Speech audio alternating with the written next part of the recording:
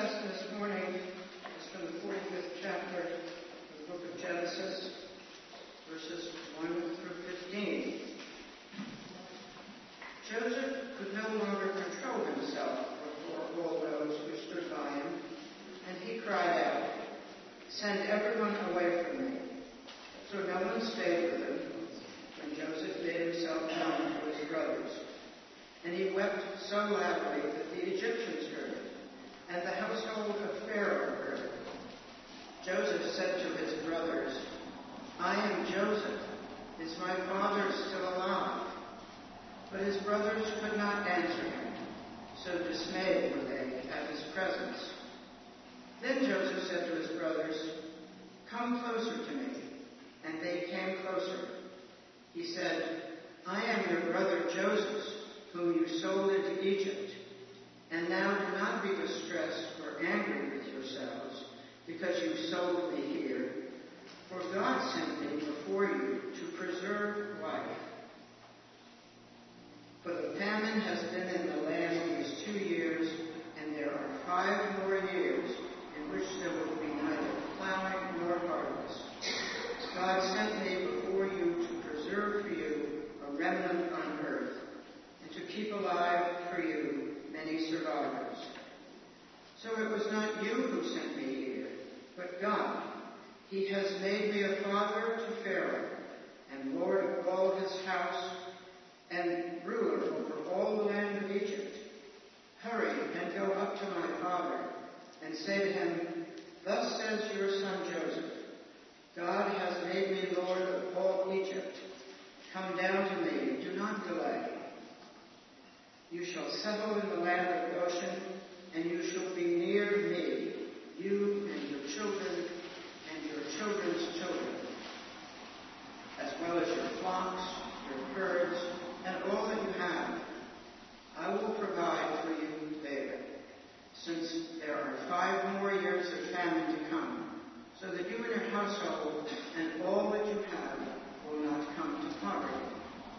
And now your eyes and the eyes of my brother Benjamin see that it is my own mouth that speaks to you. You must tell my father how greatly I am honored in Egypt, and all that you have seen. Hurry and bring my father down here."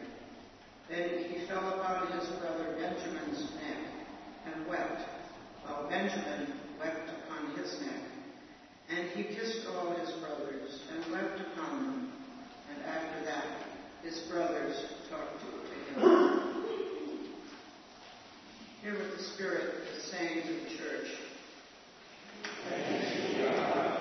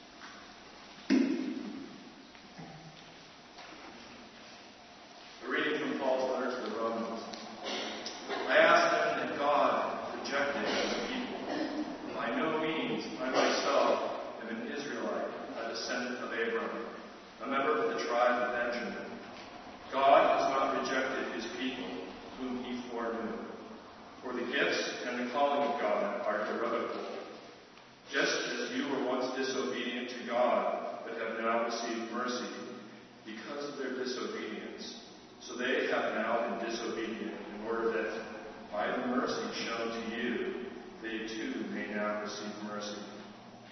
For God has imprisoned all in disobedience, so that he may be merciful to all. Hear what the Spirit is saying to the church. Thanks be to God.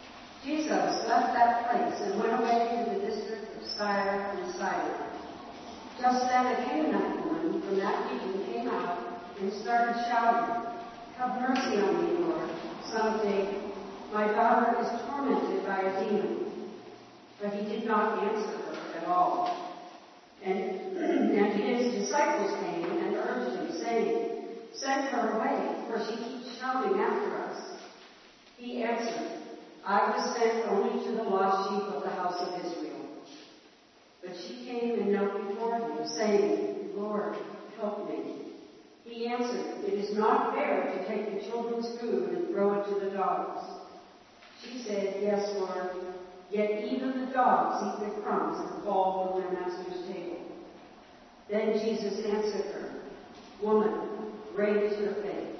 Let it be done for you as you wish." And her daughter was healed instantly. The Gospel of the Lord. Praise to you, Lord Christ.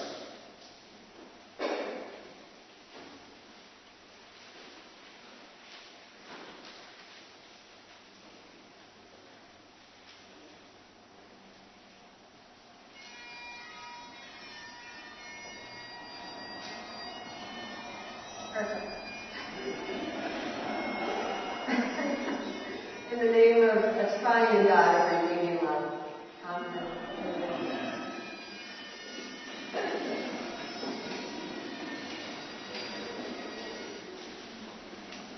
I couldn't have cued that better, my goodness.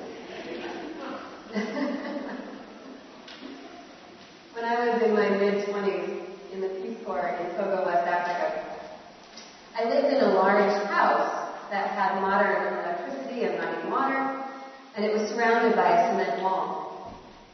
Being a young woman who lived alone, far from home, in such a nice house, I was pretty protective of myself and my space. So the presence of a very intrusive neighbor named Jacob presented quite a challenge to me. Jacob was a middle-aged man whose wife and children had left, and whose uncles had been passing him around trying to get him to work in one of the many different family business endeavors. And the most recent attempt to put Jacob to use was assigning him as the caretaker of the rental property, my house. The previous Peace Corps volunteer had fired him, but Jacob reinstalled himself upon my arrival, which means that he knocked on my gate at least 3 or 4 times a day to either tell me to do things or to tell me things about the house, mainly that he should have access to things in my house, like the refrigerator.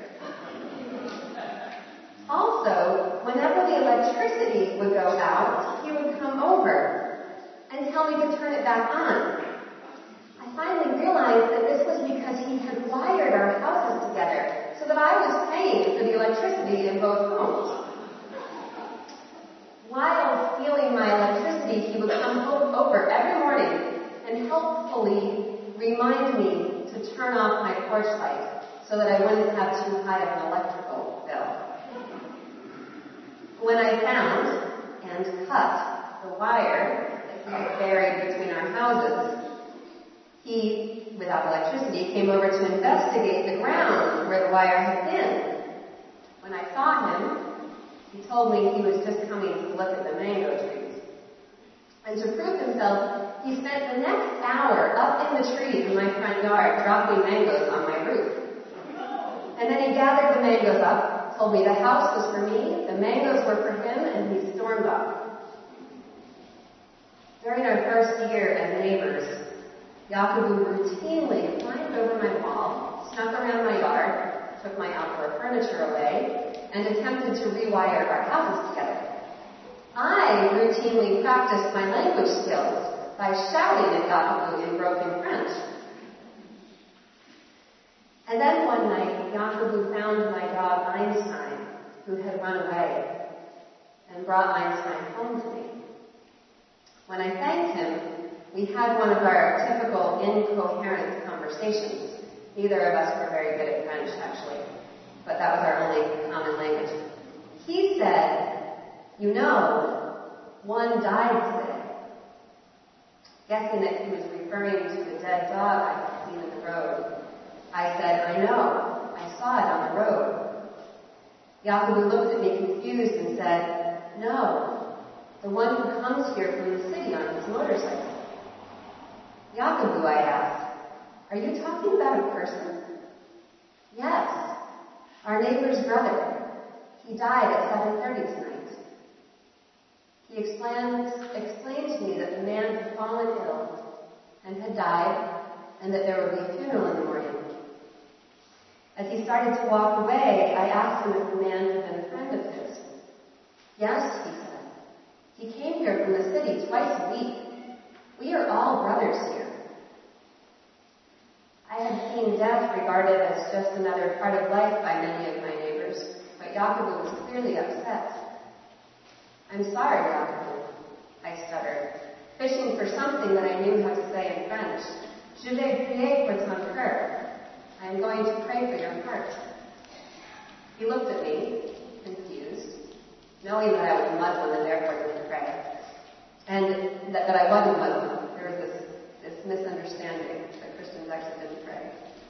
So he was confused, and I figured I had probably just said something either very offensive or very weird. But after that night, sometimes when he came to take mangoes, he would leave some on my porch for me. And I began to hire him to do electrical repairs in my house. Did I mention he was an electrician by trade?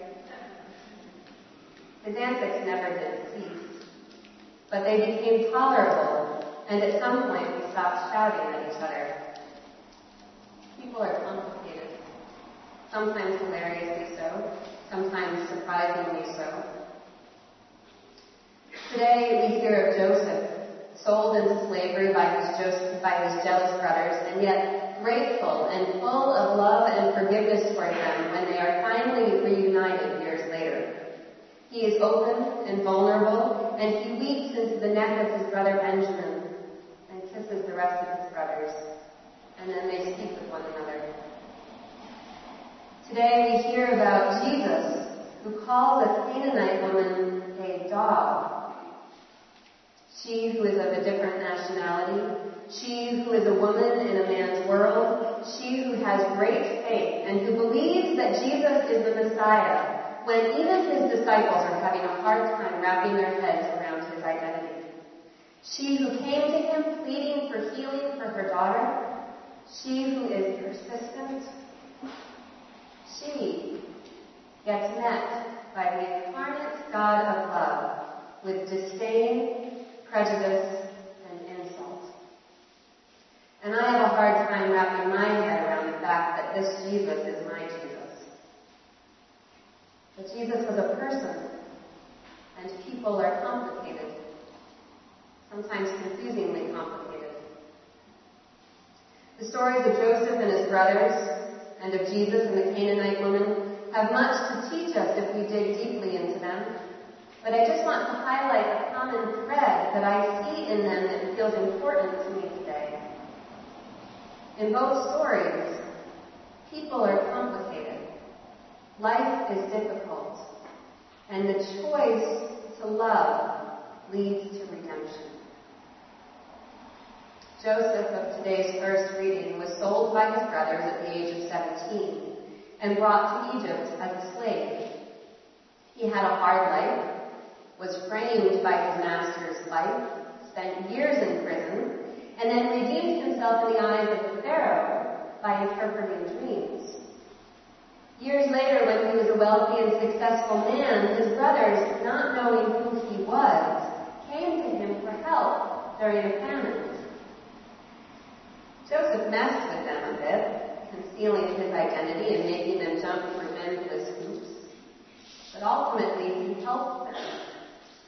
And unburdened by anger or resentment for all they had done to him, he loved them and cared for them and provided abundantly for them. Their family and brotherhood was redeemed. Their burdened consciences were healed, and they were each, literally and spiritually, fed and kept alive by a valiant act of forgiveness. This is redeeming love. Jesus in today's gospel has just been ranting about how following Levitical law is less important than leading an ethical life. And then he starts walking down the road and encounters a Canaanite woman, a woman from the tribe that is considered unclean and evil by Jesus' people. And Jesus snubs her. Is he giving into the social norm that he was just criticizing? Are we seeing that he really was 100% fallible and human, just as he is 100% divine and perfect?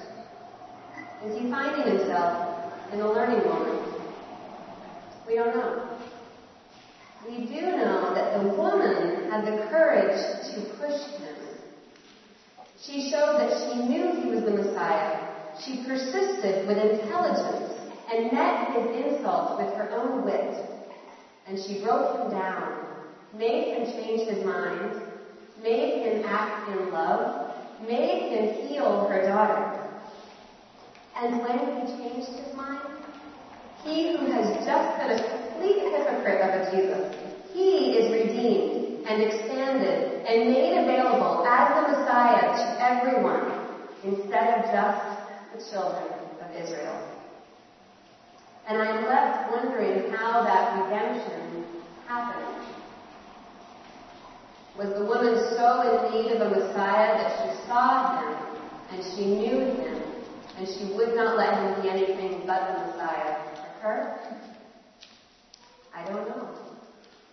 I just know that difficult love happened in a complicated moment and that love was redeeming love.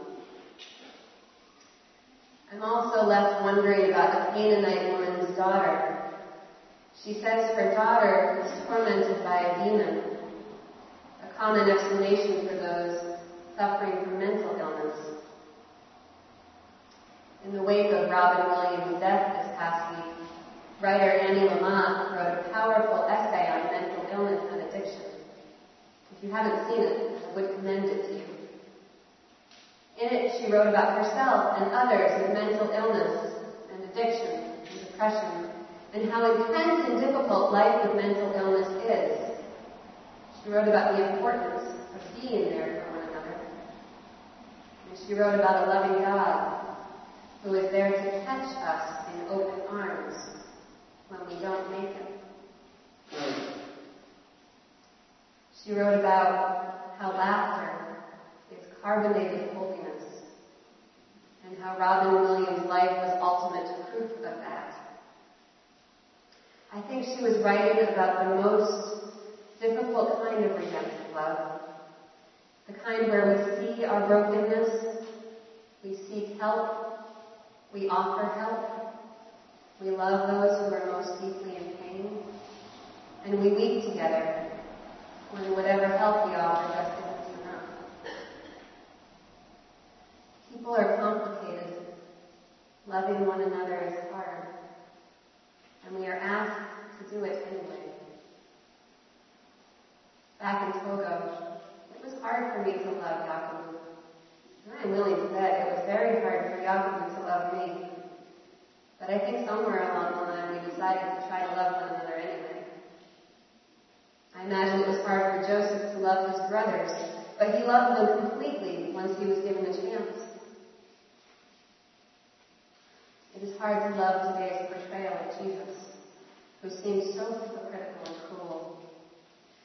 But then he changes his mind and learns and expands in front of us. And in all of these moments where we learn to love, redemption happens. There's a Robin Williams movie that I saw years ago, and it has had a grip on me ever since. It's called What Dreams May Come. Perhaps you've seen it. And in it, Robin plays a man who dies and is exploring heaven with a guide named Albert. He asks Albert, "Where is God in all of this?" And Albert answers, "Oh, he's up there, somewhere, shouting down that he loves us, wondering why we can't hear him." I agree in part with Albert. But I also think that God is inside of us, shouting, and all around us, shouting, trying to get our attention, guiding us into the most difficult acts of love, of redeeming love. And I think that those most redeeming acts of love include, but are not limited to, forgiveness, willingness to change our minds, persistence in our search for healing, courage in the presence of our own demons and those of others, and even humor in the midst of suffering. And I believe that when we find it in ourselves to love in those most difficult ways, we help make God's love manifest in this world. Amen.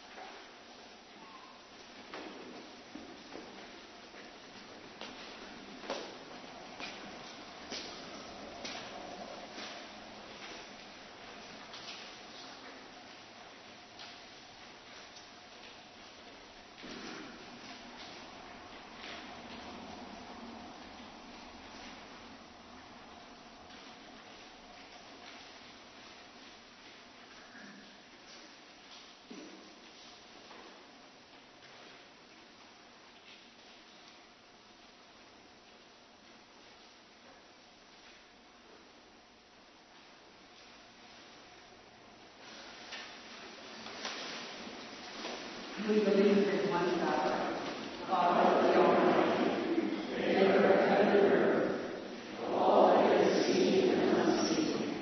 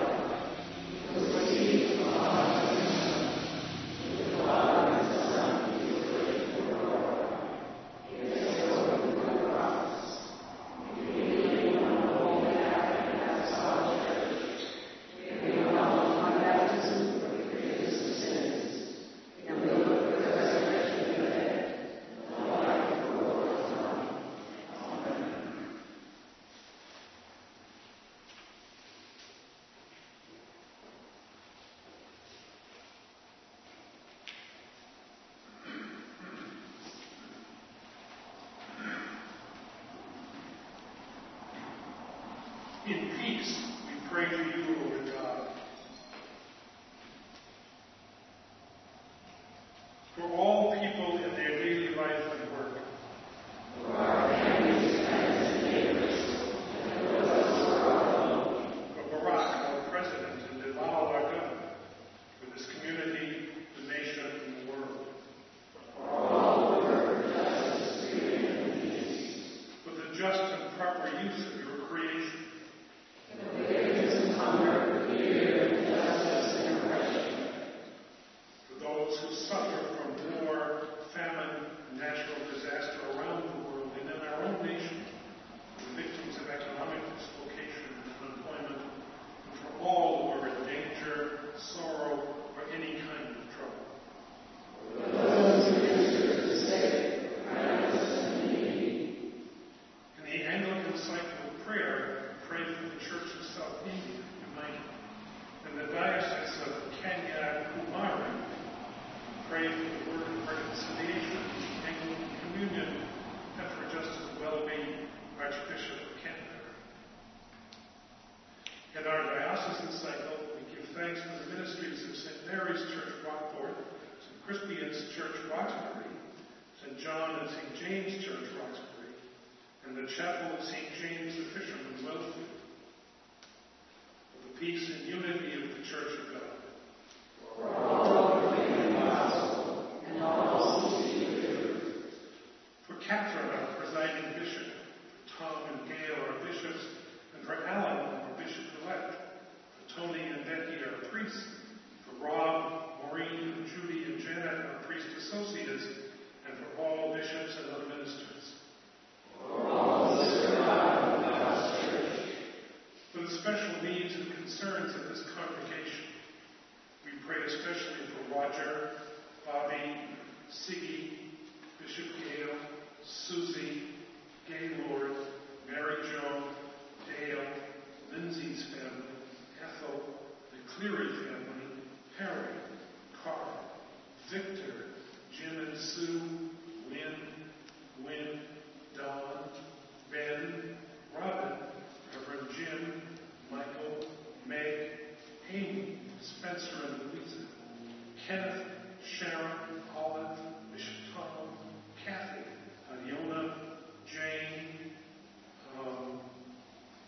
Susan, Deborah, Reverend Stephen, Eric, Eddie, Liz, those without jobs and those serving in the military, those working for peace. And we pray for our vestry as they continue to work prayerfully on our behalf to move us ahead in our building project. Are there others?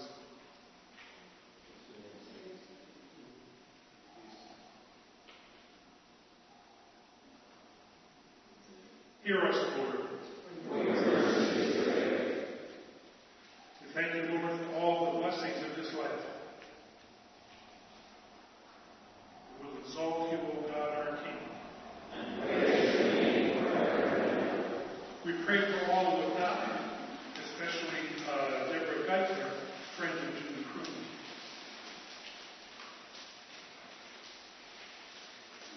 Lord, let your loving kindness be upon them. We look at us to you. We pray to you also for the forgiveness of our sins.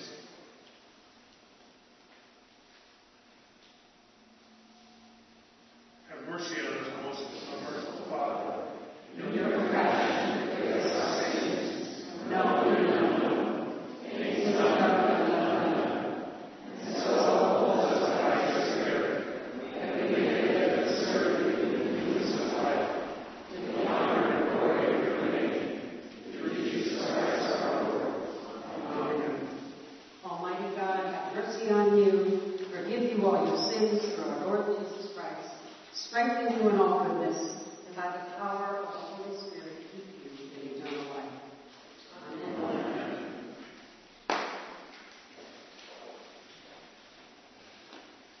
Peace of the Lord be always with you. And also with you.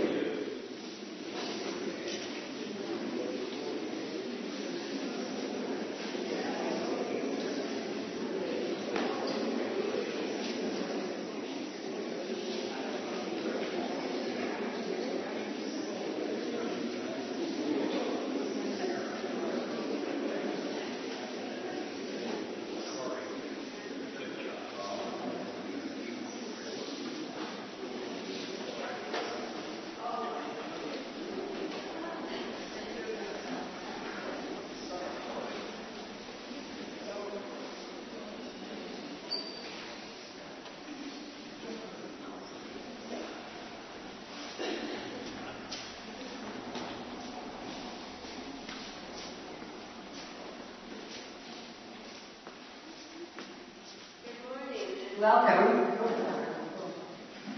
Welcome if you're visiting us. We're so glad you're here. Thank you for coming. And we hope that you will write your name down in our guest book and ask any questions you might have of any of us, but particularly at the welcome table in the entryway. There's people there who would love to meet you and answer your questions.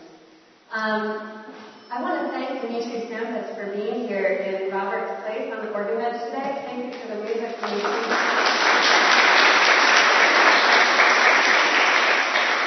And thank you, Judy, for celebrating today. Tony and I forgot to schedule vacations, and then we reached August, and we decided just to start taking turns every other week. So he's gone on vacation, and he should be back. Is he coming back next week? Yeah, next week. It's the summer visit.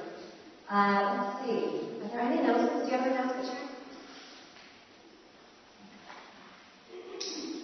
My name is Sharon Dickinson. I'm here to say the forum is coming. The forum is coming. The forum is coming. The Sunday immediately after Labor Day, so that's September 7th, we're kicking off the forum, and I thought that I would make this announcement early since I'm going to be away for Labor Day weekend, and maybe you are too, so I'll make this announcement today and next Sunday. The theme for this year is the arts, and we're kicking it off with a woman who is a poet. She's a published poet. Her name is Jean Monahan. She lives in Salem. She has published about 3 books of poetry and also been published in various periodicals. I have read her poetry. It is beautiful. I hope you come on September 7th at 9 o'clock and bring a friend. Thank you. And where will the forum meet? We're pretty sure it will be in the underclass. Well, that's a really good question. I promise that I will post where the forum will be on any door that you could possibly come in that day. It might be in the undercroft, it might be in the chapel. Chapel's still closed, might be open in September. Do keep looking at every bit of thing that we send out there because there's constant changes with the construction. But you can stay updated with our weekly bulletin and with the window at the beginning of September. Thank you, Sharon. Thanks. There will be healing prayer over here in this transept during and after communion. Everyone is welcome to come and be prayed for, either for yourself or for someone else in your life that you'd like to have prayers for through you. Walk in love as Christ loves us and gave himself for us, an offering and a sacrifice to God.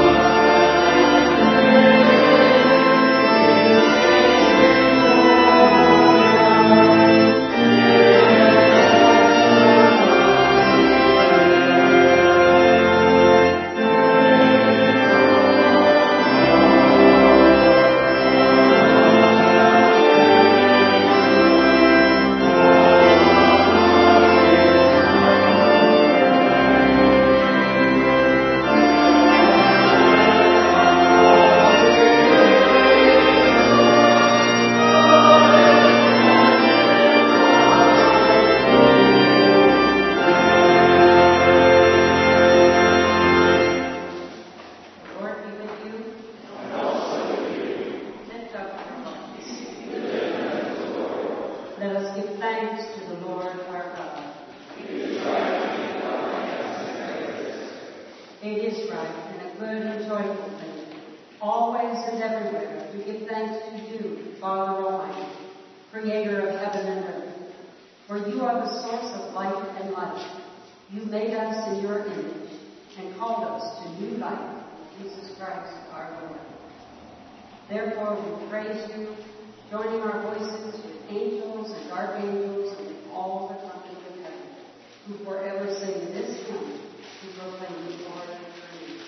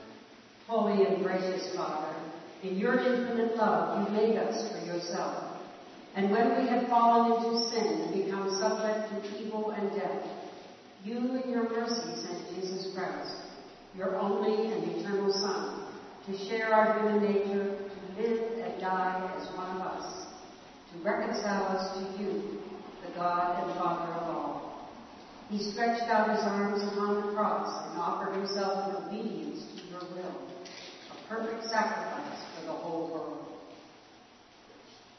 On the night that Jesus was handed over to the suffering and death, our Lord Jesus took bread, and when he had given thanks to you, he broke it and gave it to his disciples and said, "Take, eat. This is my body, which is given for you. Do this for the remembrance of me." After supper, he took the cup of wine, and when he had given thanks, he gave it to them and said, "Drink this, all of you. This is my blood of the new covenant, which is shed for you and for many for the forgiveness of sins. Whenever you drink it, do this for the remembrance of me." Therefore, we proclaim the mystery of faith. Christ has died. Christ is risen. Christ will come again. We celebrate the memorial of our redemption, O Father, in this sacrifice of praise and thanksgiving. Recalling his death, resurrection, and ascension, we offer these gifts. Sanctify them by your Holy Spirit, to be for your people the body and blood of your Son, the holy food and drink of new and unending life in him. Sanctify us also, that we may faithfully receive this holy sacrament and serve you with unity, constancy, and peace. And at the last day, bring us with all your saints into the joy of your eternal kingdom. All this we ask through your Son, Jesus Christ, by him, and with him, and in him, in the unity of the Holy Spirit. All honor and glory is yours, Almighty Father, now and forever. Amen. And now, as our Savior Christ has taught us, we are bold to say, Our Father, who art in heaven, hallowed be thy name. Thy kingdom come, thy will be done, on earth as it is in heaven. Give us this day our daily bread, and forgive us our trespasses, as we forgive those who trespass against us. And lead us not into temptation, but deliver us from evil. For thine is the kingdom, the power, and the glory, forever and ever. Amen.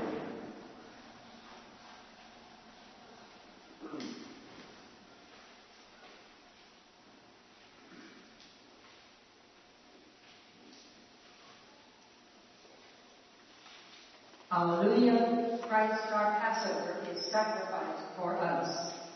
Therefore let us keep the feast. Hallelujah. The gifts of God for the people of God.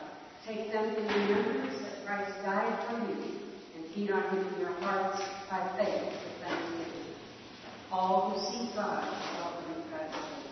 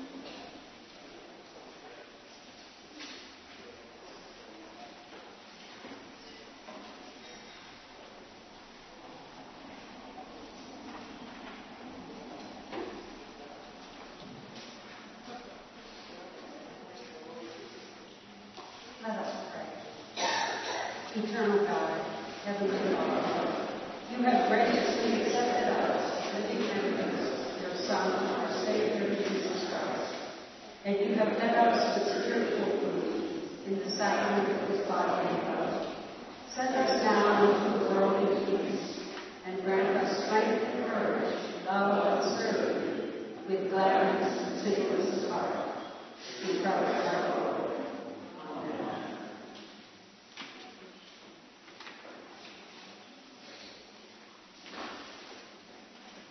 In the name of this congregation, I send you forth, bearing these messages, that to those to whom you go, they share with us in the communion of Christ's body and blood.